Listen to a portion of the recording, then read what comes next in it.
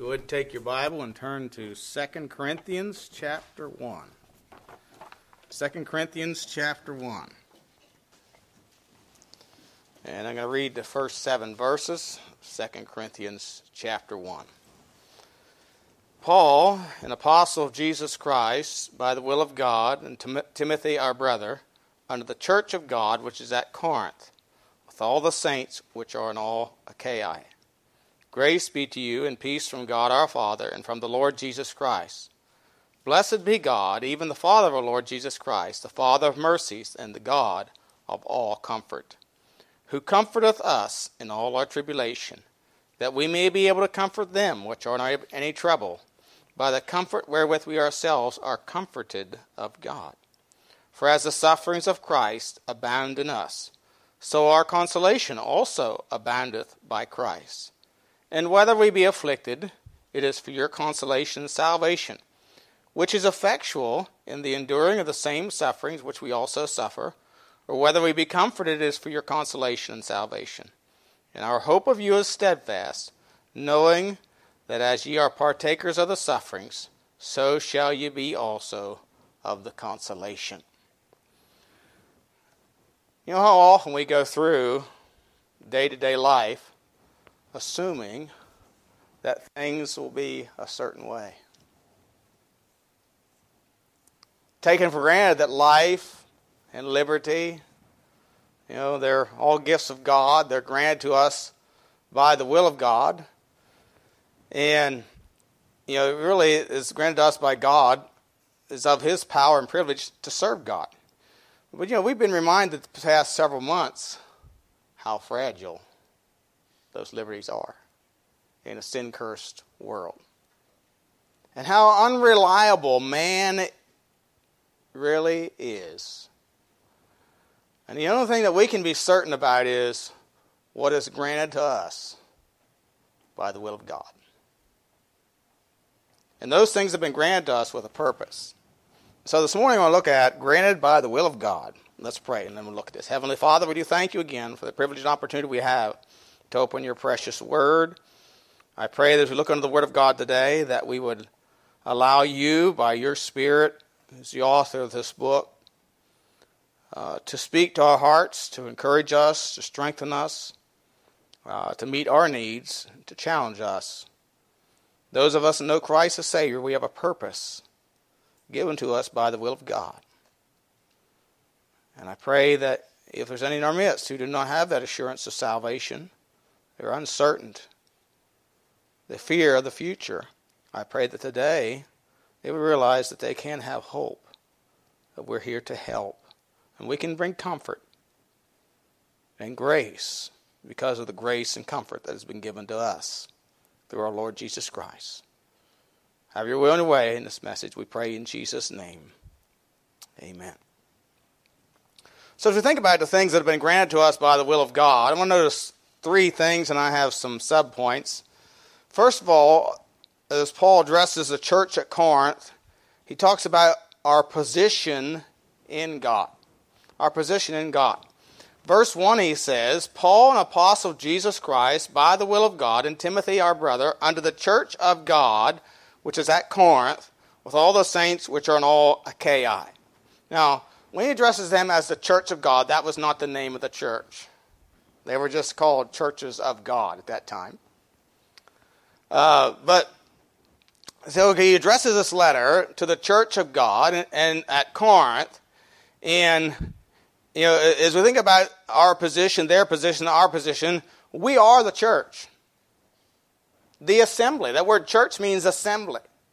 We are the assembly of God. We are, notice, saints. Saints. Now, understand which church in the New Testament Paul is writing to. In chapter 3, he says, you walk as carnal, as babes in Christ. But in chapter 1 of 1 Corinthians, he again called them saints. The word saint means most holy thing. So I'm looking at holy things this morning. It reminds us how careful, as a pastor, I need to be in telling you the truth. Some people will just give you a piece of their mind, their opinion. It's not what we're supposed to do.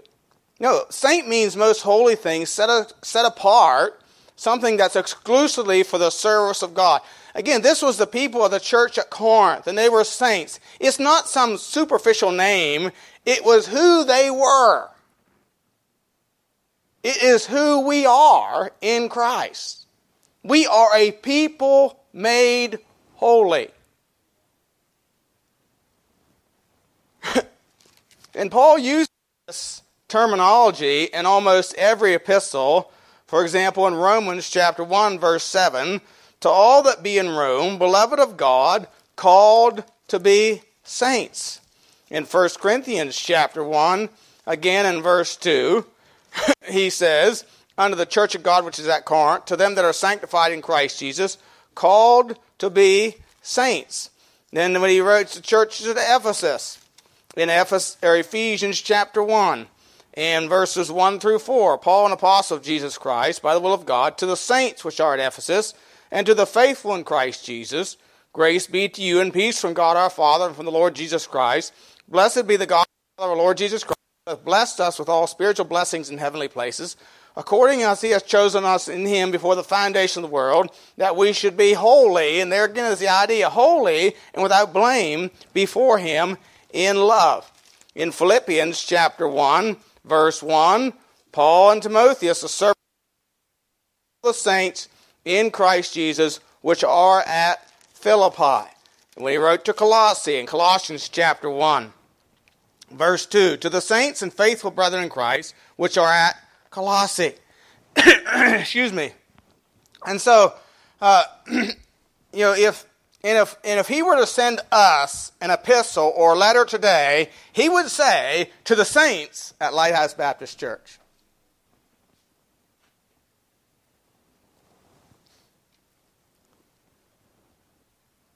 But the reality is, he has.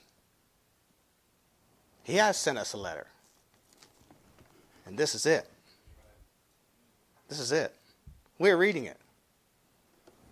When Paul sent the letter, the epistle, which was by divine inspiration, it was the word of God that he had penned, that he was used of God to pen, and he sent it to Colossae. And he told the Colossians, you send it to Laodicea also, and you read the letter from Laodicea. Now, we don't have record of the letter to Laodicea. It was not inspired. But the one at Colossae was. So this letter of Colossae, he says, you're to send it around to all churches. It isn't just written for you, Colossae. It's written for Laodicea also.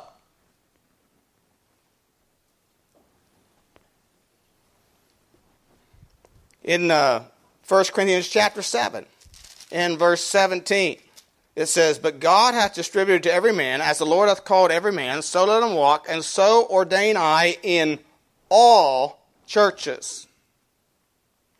So he's saying, I ordained this in all churches. I ordained this in the church at Corinth. I ordained it in the church at Ephesus. I ordained it for the churches in Galatia, which was a region. I ordained it for the church at Philippi, and for the church at Colossae, and for the church at Lighthouse Baptist Church in Rollsville.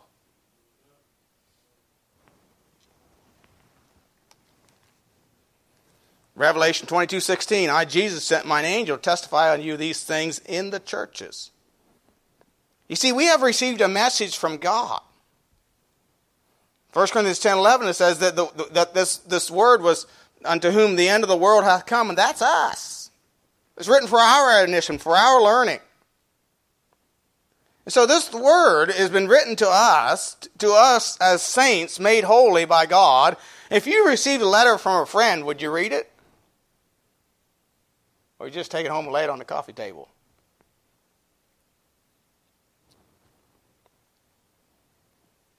Do you read God's letter to you?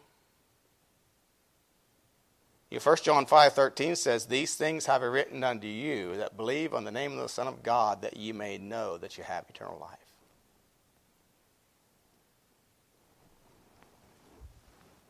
You see, this is a message to encourage us in our position and challenge us in our practice. And God calls his children saints. That's our position in Christ. He calls his children disciples. They were called disciples because they are learners. That's what disciple means, a learner or a follower. Jesus said in Matthew 11, "Take my yoke upon you and learn of me, for I am meek and lowly in heart, and ye shall find rest for your souls." He calls us believers because of our faith. Faith cometh by hearing, and hearing by the Word of God. Saints, because of our character. Peter wrote, "Be ye holy, for I am holy." Brethren, because of our relationship. Romans tells us, "Ye have received the spirit of adoption, whereby we cry, Abba, Father." Jesus said, "Go tell my brethren, and I go before them into Galilee, and there they shall see me." Brethren, we are brethren of the Lord Jesus Christ. Christians, used 2 times in the Bible because of our conformity to Christ. Romans 8:29 says, "For whom he did foreknow, he also did predestinate to be conformed to the image of his Son." You know, what a wonderful privilege that you and I have as children of God and our position we have in Christ. We are saints.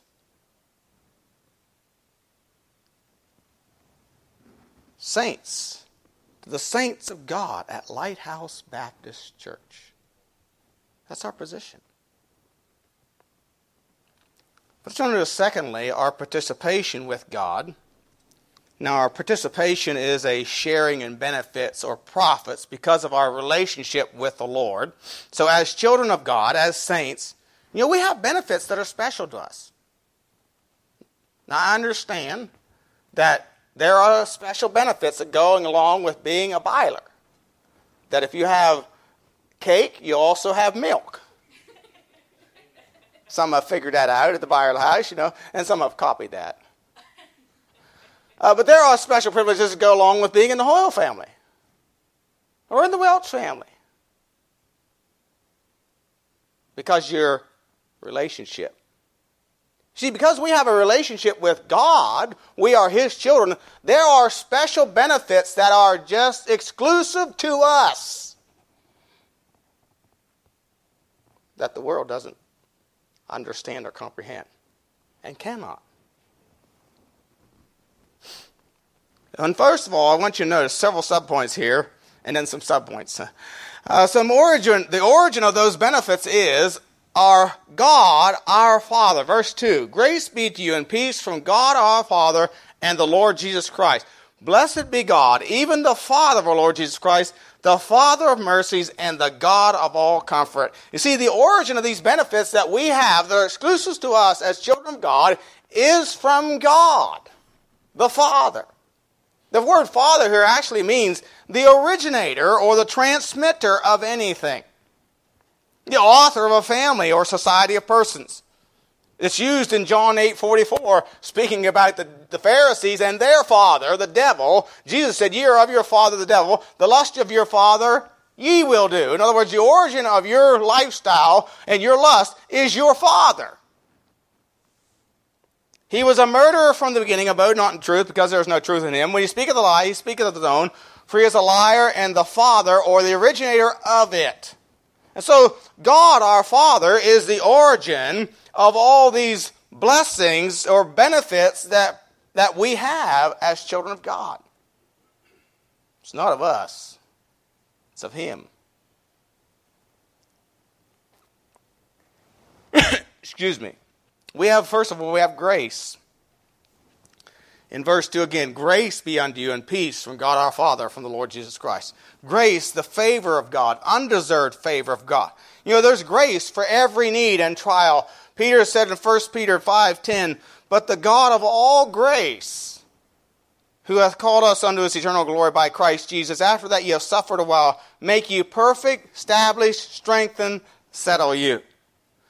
Paul wrote in 2 Corinthians 12:9, the Lord said to him, "My grace is sufficient for thee, for my strength is made perfect in weakness." And 1 Corinthians 15 says, he said, "But by the grace of God I am what I am." Now, grace appropriated is the enabling strength and power of God to endure hardships of life as a good soldier of Jesus Christ. You know, if you're going to be a soldier, there are going to be hardships. Your life's not your own. It's not your own. You go where you're ordered. You do what you're commanded. And if you don't, you're no longer a soldier. Your life's not your own. And there's hardships. I remember one man told me that when he was in desert, what was the first Desert Storm war? Desert Storm, I believe it was. He was in Desert Storm. And for 3 days of action, no sleep. And he said, you know, they come up to a certain place, and there was a law, and he said, we just laid on the ground, and we were asleep just like that, because they had not slept in 3 days. That's sometimes the hardships of the life of a soldier. You see, we're to endure hardness as good soldiers of Jesus Christ. And grace is the favor of God, the grace that God gives to us to endure those hardships. To overcome the trials of life. Paul faced trial after trial after trial and tribulation after tribulation, and even a thorn in his own flesh, and yet he was able to overcome those by the grace of God. It's really resting in the power of God.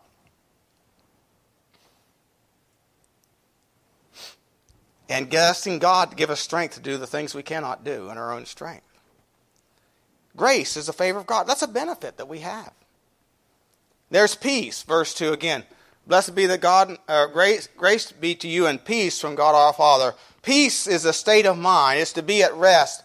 Philippians 4, 6 and 7 says, let your moderation, be careful for nothing, but in everything by prayer and supplication with thanksgiving, let your requests be made known unto God. And the peace of God, which passeth all understanding, shall keep your hearts and minds through Christ Jesus. So the peace of God is a state of mind. It's a state of rest that when we trust in God and His grace, that we are at rest. Somebody has said, grace is the cause, peace is the effect. Grace is what God gives, peace is what we receive. And peace will be in proportion to the grace we appropriate. If we don't rely on the grace of God, we won't have the peace of God. Grace is the enabling favor and power of God to overcome our fears and doubts, which results in peace of God that passeth all understanding. And these come from God. There's a third thing, third benefit, mercy. If you notice verse 3, blessed be God, even the Father of our Lord Jesus Christ, the Father of mercies and the God of all comfort. Peter in 1 Peter 1:3 said, blessed be the God and Father of our Lord Jesus Christ, which according to His abundant mercy hath begotten us again unto a lively hope by the resurrection of Jesus Christ from the dead. See, He's called here, it's interesting that He's called the Father of mercies. He's the origin of mercy. If you and I got what we deserved, we'd all be in hell right now. But because God is merciful, by the way, if the devil had his way, we'd all be in hell right now. Because he's a liar and a murderer. And he hates you because you're made in the image of God.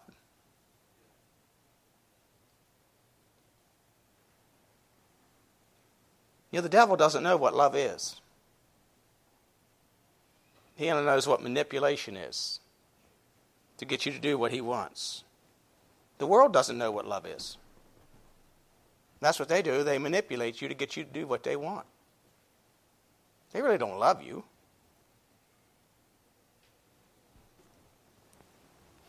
Lamentations chapter 3 is Jeremiah looked over the city of Jerusalem, and just as the captivity had been taken, they had been taken captive to Babylon, the city had been destroyed. He says, "This I recall to my mind, therefore have I hope.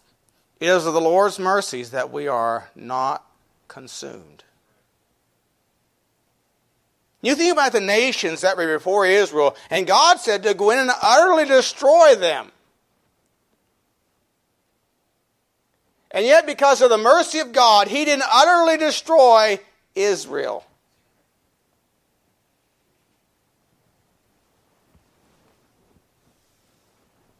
Because His compassions fail not, they are new every morning. Great is thy faithfulness.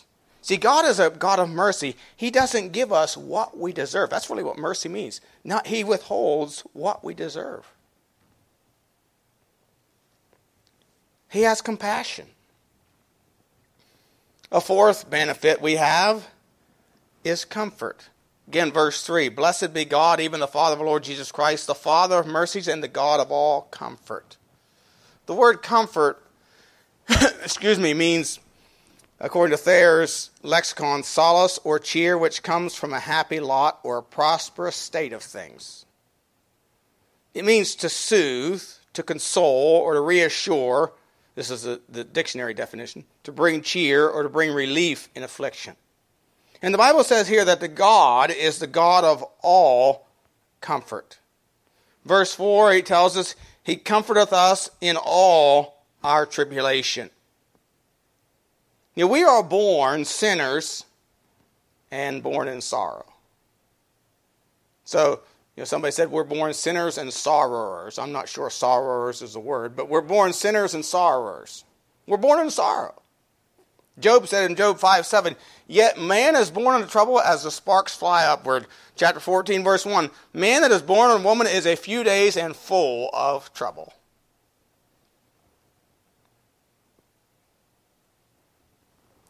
But we can have the comfort of God, and the comfort of God is more than just sympathy that soothes our hurts. Our comfort comes from the Comforter, a person. Remember John 14:18, as Jesus was spending those last few hours with His disciples before He was crucified, and they were lamenting that He was going to leave them, and He said, "I will not leave you comfortless." And the word comfortless there has the idea, I'm not going to leave you an orphan. Without someone to come alongside and comfort, to encourage you, to soothe you, if you will. And our comfort of God is the person of the Holy Spirit who comforts us in our sorrow and our affliction. He strengthens us. He's the balm of Gilead. We can take comfort in His Word. Psalm 119:50 says, "This is my comfort in my affliction, for thy word hath quickened me." In John 15:13, Jesus said, we can take comfort in His love. "Greater love hath no man than this, that a man lay down his life for his friends." We can take comfort in His presence. Hebrews 13:5 says, "I will never leave thee nor forsake thee." So we may boldly say, "The Lord is my helper. I will not fear what man shall do unto me." See, this is the comfort we have from the God of all comfort. But there are some prerequisites to these benefits. There's some prerequisites. In other words, there's some requirements. Verses 3 and 4 says, "Blessed be God, even the Father of our Lord Jesus Christ, the Father of mercies and the God of all comfort, who comforteth us in all our tribulation, that we may be able to comfort them which are in trouble, by the comfort wherewith we ourselves are comforted of God." Now I mentioned that we are born sinners and sorrowers, and the remedy for sin and sorrow is redemption that God offers to us through the Lord Jesus Christ. Somebody has said, quote, "Sin was met by crucifixion, sorrow was met by resurrection," unquote. See, we're all born sinners. Psalm 51:5 says, behold, I was shapen in iniquity, and in sin did my mother conceive me. Ecclesiastes 7:20 tells us, there's not a just man upon the earth that doeth good and sinneth not. Job said in Job 14:4, who can bring a clean thing out of an unclean? Not one. When two sinners get married and have children, they have a child that's a sinner. That's the way it is. Because we have sin natures. So there can't be a clean thing come out of an unclean thing.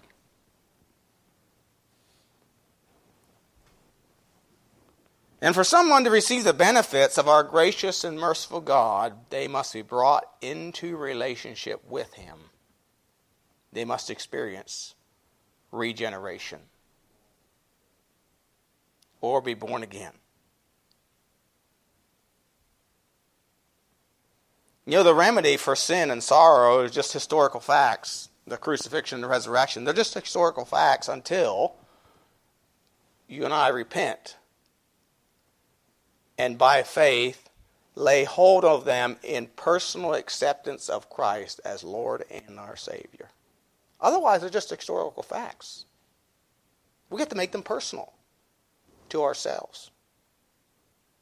There has to be a point of contact between sin and sorrow and God's mercy and God's comfort. And that point of contact is the new birth. Ye must be born again. You know, mercy is not the fruit of good intentions. Any more than comfort is the consequence of our yearnings. But when we reach out in faith to embrace the Son of God as Lord and Savior, the point of contact is reached. And we can have mercy and comfort that God gives to us and gushes to us like an artesian well.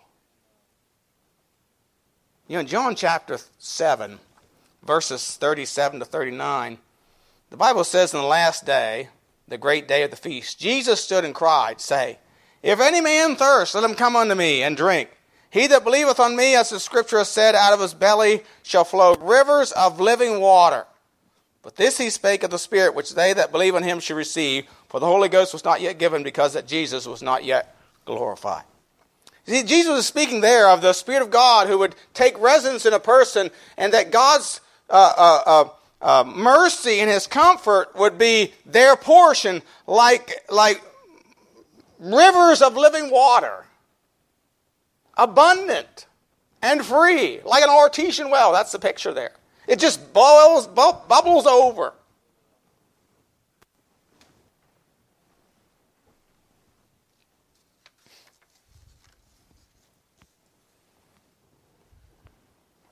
Of course, this requires the new birth.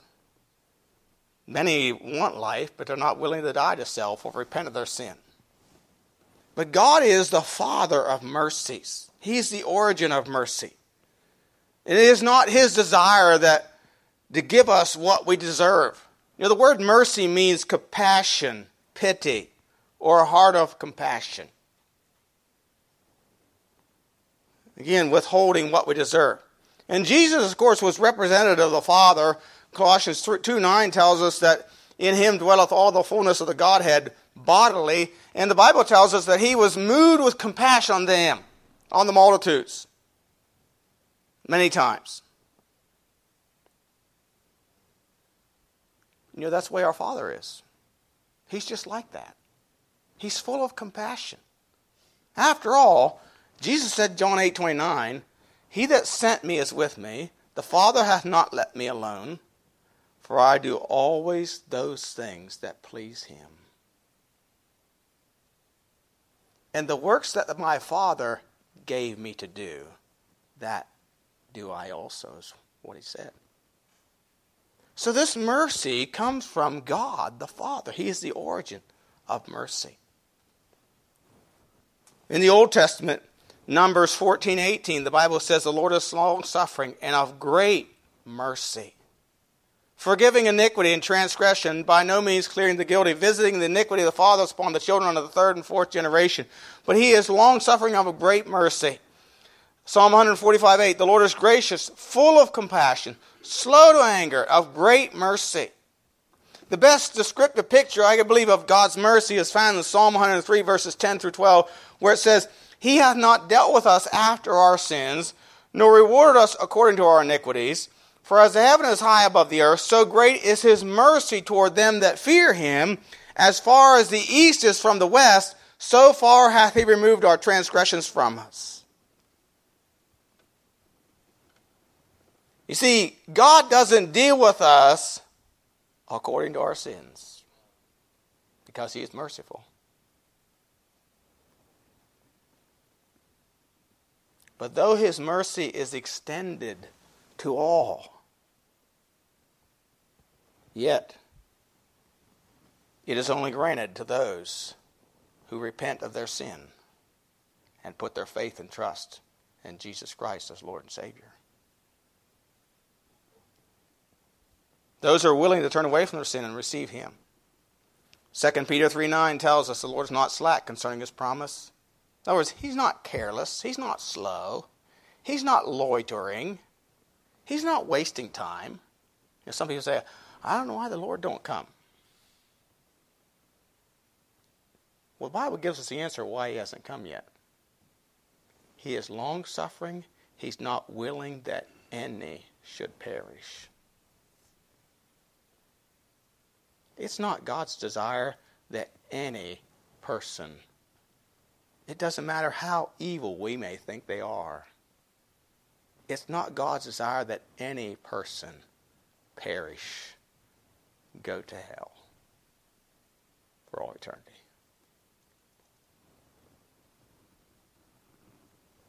You see, He's waiting for that last soul to repent. He is a God of mercy and a God of comfort.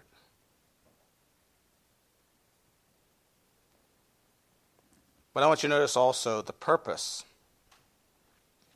of our benefits. In verses 4 and 5, the Bible says, Who comforteth us in all our tribulation, that we may be able to comfort them which are in any trouble. By the comfort we ourselves are comforted of God. For as the sufferings of Christ abound in us, so our consolation also aboundeth by Christ. And whether we be afflicted, it is for your consolation and salvation, which is effectual in the enduring of the same sufferings which we also suffer, or whether we be comforted, it is for your consolation and salvation. You see, the purpose of our benefits, receiving grace and peace and mercy and comfort, the purpose of all those benefits to us is so that we can minister those benefits to others.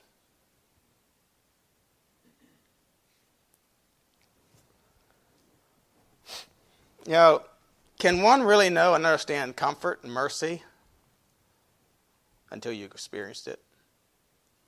Can one really understand comfort until you've suffered and lost your comfort? And one cannot understand the need of salvation until they realize they're lost. You know, the problem with the world today is, many in the world today is, they don't think they're lost. Therefore, they don't need to be saved. See, the Pharisees didn't think they were lost. Jesus told them plainly, Ye are of your father the devil. But they didn't think they were lost. We be Abraham's seed. Well, I go to so-and-so Baptist church, and I was baptized when I was 12 years old. Well, la-di-da. What does that mean? Nothing. Do you have a relationship with God?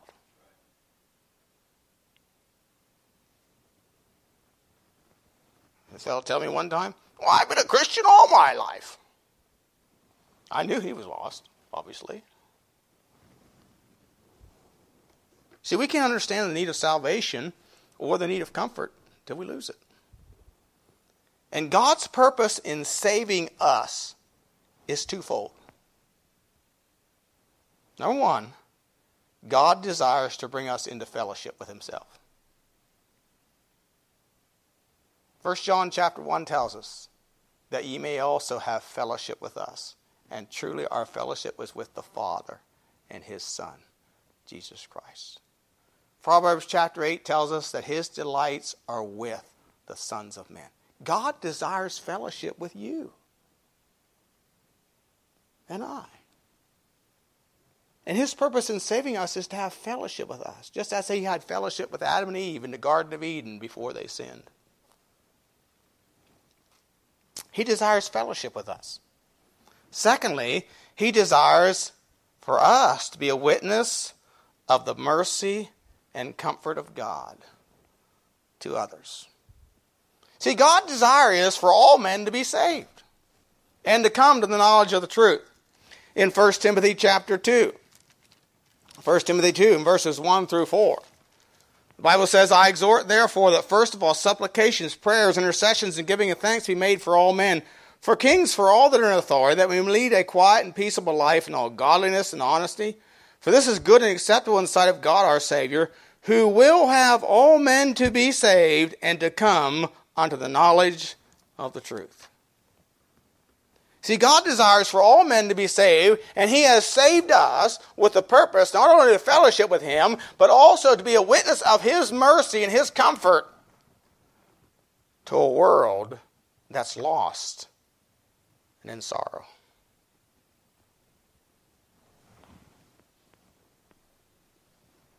Somebody said, quote, God's mercy and comfort that comes to us in our tribulation is intended as spiritual equipment through experience that we who have been comforted may be able to comfort others who are in trouble. Unquote. And if one does not have a right relationship with God, they are in trouble. They may not know it. They're in serious trouble. That word trouble here in verse 4, where it says we may be able to comfort them which are in any trouble, that word trouble means distress or in a strait. In other words, a strait is a position of difficulty or need. If a person doesn't have a right relationship with God, they're in trouble. They're, as it were, headed for a cliff. They're headed for death and destruction and misery. And it isn't over like that. It goes on and on and on for all eternity.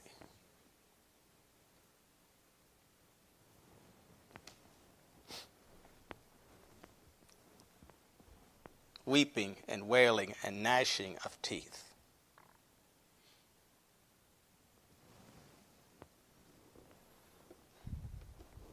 And if we have received his mercy, his salvation, and his comfort, we can minister to the sin and suffering of others.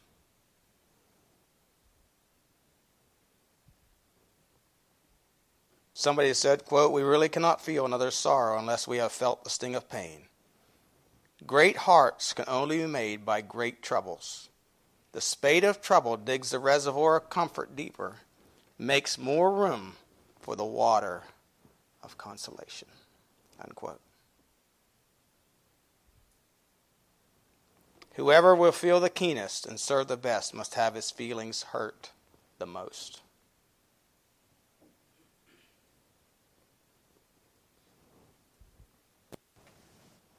Was it Mary Magdalene that washed his feet with her tears, wiped them with her hair? And this is what Jesus said. She's forgiven much. She also loves much. The Psalms were written with a pen dipped in affliction. David made many of the Psalms fleeing for his life, in sore trials and affliction. And we that have been born again, been given new life, should know the experience of victory and trials of life as we yield to the Spirit of God and find comfort in him. And we can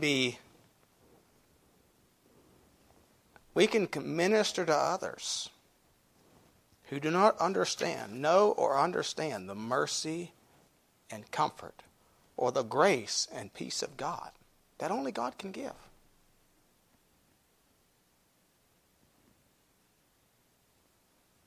That's our purpose.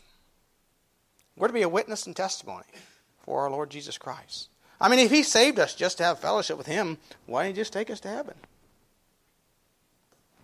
No, we have a purpose here till our Lord comes for us. We're going to talk more about this next week. We see, we've been granted all these things by the will of God.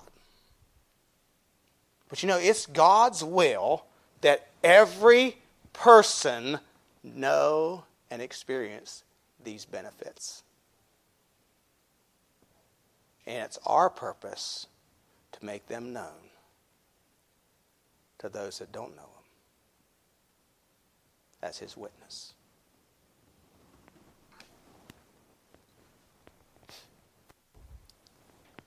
Have you experienced His grace, His peace, His mercy, and His comfort? Have you been born again? Are you a witness, ministering to others of that need in their life?